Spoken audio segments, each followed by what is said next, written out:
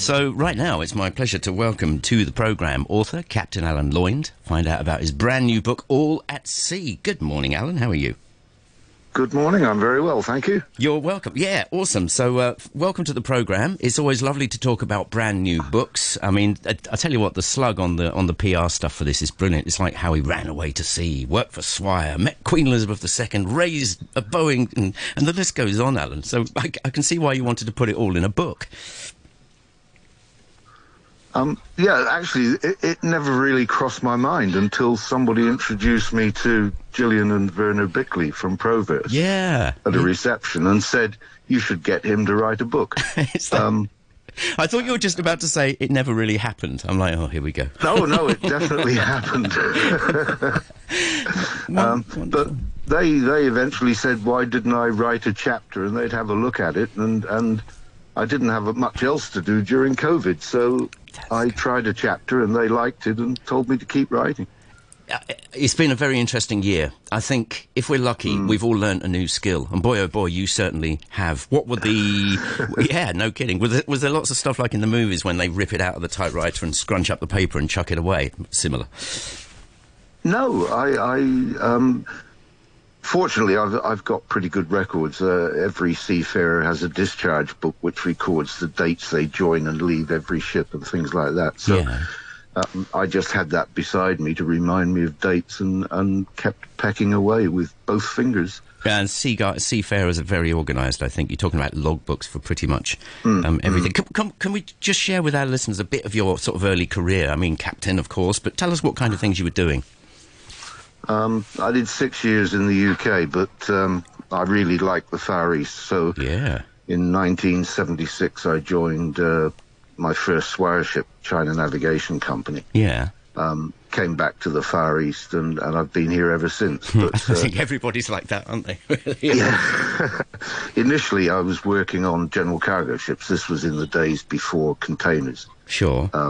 So everything was loaded individually, parcel by parcel, and we got a lot of time in port. We would typically have a week in Hong Kong loading up for the Pacific Islands, and we felt cheated if we didn't get a night in every port. So we got to see places and we got to meet people, which was brilliant. Yeah, absolutely. So everything that's super high-tech now, when we go past the container ports and stuff, I guess you guys were doing it, it wasn't quite so high-tech, and it must have been massively labour-intensive. It was. We would be surrounded on a buoy in Hong Kong, surrounded by derrick barges and hundreds of stevedores, physically moving cargo and stowing it in the ship, or taking it out at the other end. Alan's book is called All at Sea. That's a brilliant title. Yes. It just does what it says on the tin. Where do we start? I mean, I'm sure you took advice from Gillian and Werner, but what did you decide on for Here I Am, page 1? The day I decided to go to sea. Boom, there you go, yeah. Yeah, and how I got there. Because I came from a small village. Right. And in those days, we didn't travel. I'd been to London twice, I think, in my life. I'd never eaten pasta or curry. We didn't have those things. So going to London to be interviewed and then getting a job and going away to sea was quite an adventure, really. I think you've probably got a lot of people sort of looking back now to the 1970s. You mentioned curry and pasta, second nature now. But that was in the 1970s. I mean, if you've watched things like Life on Mars or whatever, Gene Hunt's talking about this newfangled stuff. It just didn't happen before, did it? So a different complete way of life, I suppose. Oh yeah. No computers, no calculators. Even we did things on a slide rule. Yeah. So it's in the notes I got about you. It says ran away to sea, and that's a brilliant thing. I'm assuming it's pretty much true in your case. Well, I didn't like school very much, and I discovered that I could get to sea as a cadet. Yeah. Just with O-levels. So. I was desperate to pass enough O-levels to get away, which I did, fortunately. So when I was 16, I joined up. I suppose the obvious question is, would you do it all over again? Oh, yes. I've been lucky. People have paid me for having all this fun, and it's been brilliant. Brilliant. Well, share a couple of the little stories with us, because we want people to read the book. But the ones that Gillian told me about, I mean, what about the Jumbo? That was 1993 when a Boeing 747 went off the end of Kai Tak runway China Airlines, on the end of a typhoon. Yeah.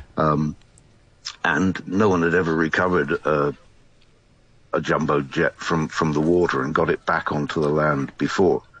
So there was really no textbook. We had to make it up as we went along.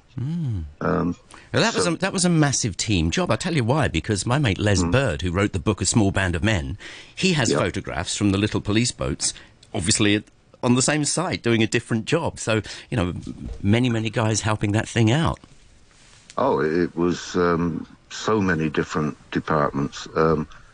And we even had Hong Kong Aircraft Engineering Company as our technical advisors, because they knew about planes, but they didn't know anything about the water.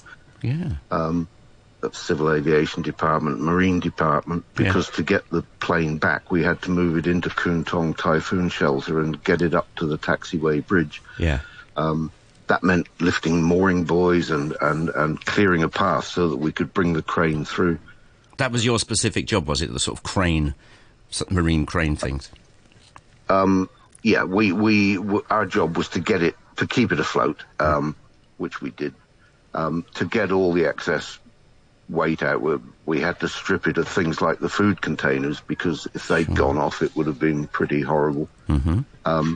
We had to ask Customs and Excise to come in and remove all the duty-frees. Well, otherwise it would have been a massive temptation to anyone who stepped on board the aircraft. Of course. We had to take out the seats and the electronics and all the luggage, which was a horrible job because it was all waterlogged. The one thing we couldn't take out was a Mercedes car, which was in the forward cargo hold. We managed to keep that hold dry, and we saved the Mercedes as well. How long did this operation take in total? 3 weeks almost. We kept it afloat. We patched it up, and we had to design a lifting system. Because no one had ever done it before, and we calculated that if we could get it up to the taxiway bridge, we could get it over the parapet, and we would have 6 inches clearance. So that's how fine the margins were. We couldn't land it anywhere else because the airport runway had sloping seawalls. We just couldn't get close enough. So it was a fascinating job and ultimately successful. And this is just one episode. I mean, the other one that she told me about was meeting the Queen. Should we wait for the book, or do you want to give us a clue? Well, I'll give you a clue. Go on then.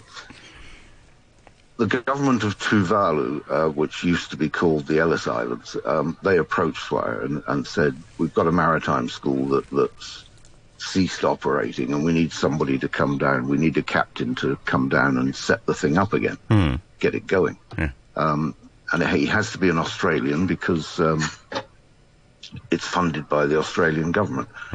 And Swire at the time didn't have a convenient Australian, so they said, well, we can send you this character, Alan Loynd. And the Australian government said, OK. So we set off for Tuvalu. It took us a week to get there in those days. And on the way out in the boat to the maritime school, which was on its own island, nothing else on the island except the maritime school. The guy that was taking me out there said, by the way, the Queen and Prince Philip will be here in 3 weeks on a royal visit, and you'll be showing them round for an afternoon. So make sure it looks as though the school is fully operational. Yeah, which we all knew it wasn't. Well, smoke and mirrors, huh? Sorry? Smoke and mirrors were needed.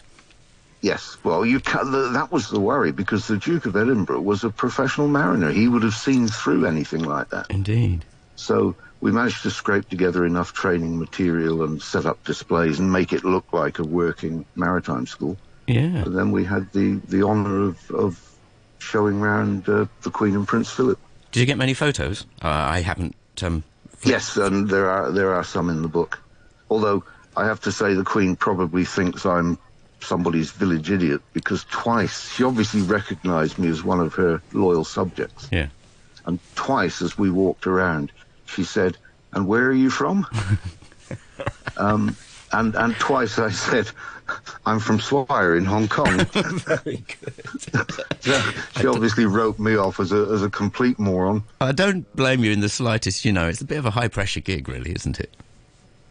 Yes, indeed. Fantastic. Let's talk a little bit more about actually the writing the thing, Alan. It seems like you really took it in your stride. You had the passion and drive to do this thing. It wasn't just an idle chit-chat over a beer. Just tell us how you did it, your process, if you like. Well, as I say, I had first collected the records. Right. And then I tried to sit at the computer for 3 or 4 hours every day. I see. And it's surprising how quickly it built up, really. It's always interesting asking authors how they actually, do it, because some people will do just what you did. I'm going to sit here for 3 hours every day, and some people, they just wing it. I think, obviously different things work for different people. When did you realise that, hey, I'm on a roll here, I have a book? I don't think I realised it until I saw the proofs, and I saw it all together with the photographs and everything else. Up until then, it was almost like a prank, almost like just something I was doing for fun. It must be a weirdly brilliant feeling. I mean, what do you think you've learned? Here, I have a book, I wrote it, it came out last week, yes? Yes. I mean, where's that taking you? Do you know what I mean? What do you think you've learned? I've learned that I have the discipline to do it. Right. I've probably learned that I may not have another book in me. Well, that sounds like a heck of a book already, I must say. Yeah, but it's real, and I what would I do next? I'm not sure I could write fiction, because the book isn't great literature. It's a story, and I could write it because it happened to me. Yeah. I doubt that I have the imagination to make one up. And also, you said that you got stuck into this during COVID, etc., because you didn't have much choice, and I'm sure it kept you very busy. But now, when you didn't have that writing to do every day, were you just twiddling your thumbs, or did it make you more active in another way? No, it really feels a bit lonely. I'm thinking, what do I do next? Although I still have some work. Tomorrow I'll be on a rundown old fishing raft up in the New Territories, giving it its annual safety inspection. Well, so I still have real work to do, but it's a bit of a come down from being an author. I'm sure you'll come up with something. Best of luck, Alan. It's absolutely brilliant. So I believe, like last Thursday, it came out. Proverse, it's published by them, and always a good idea to support local authors. Best of luck with your next book, Alan.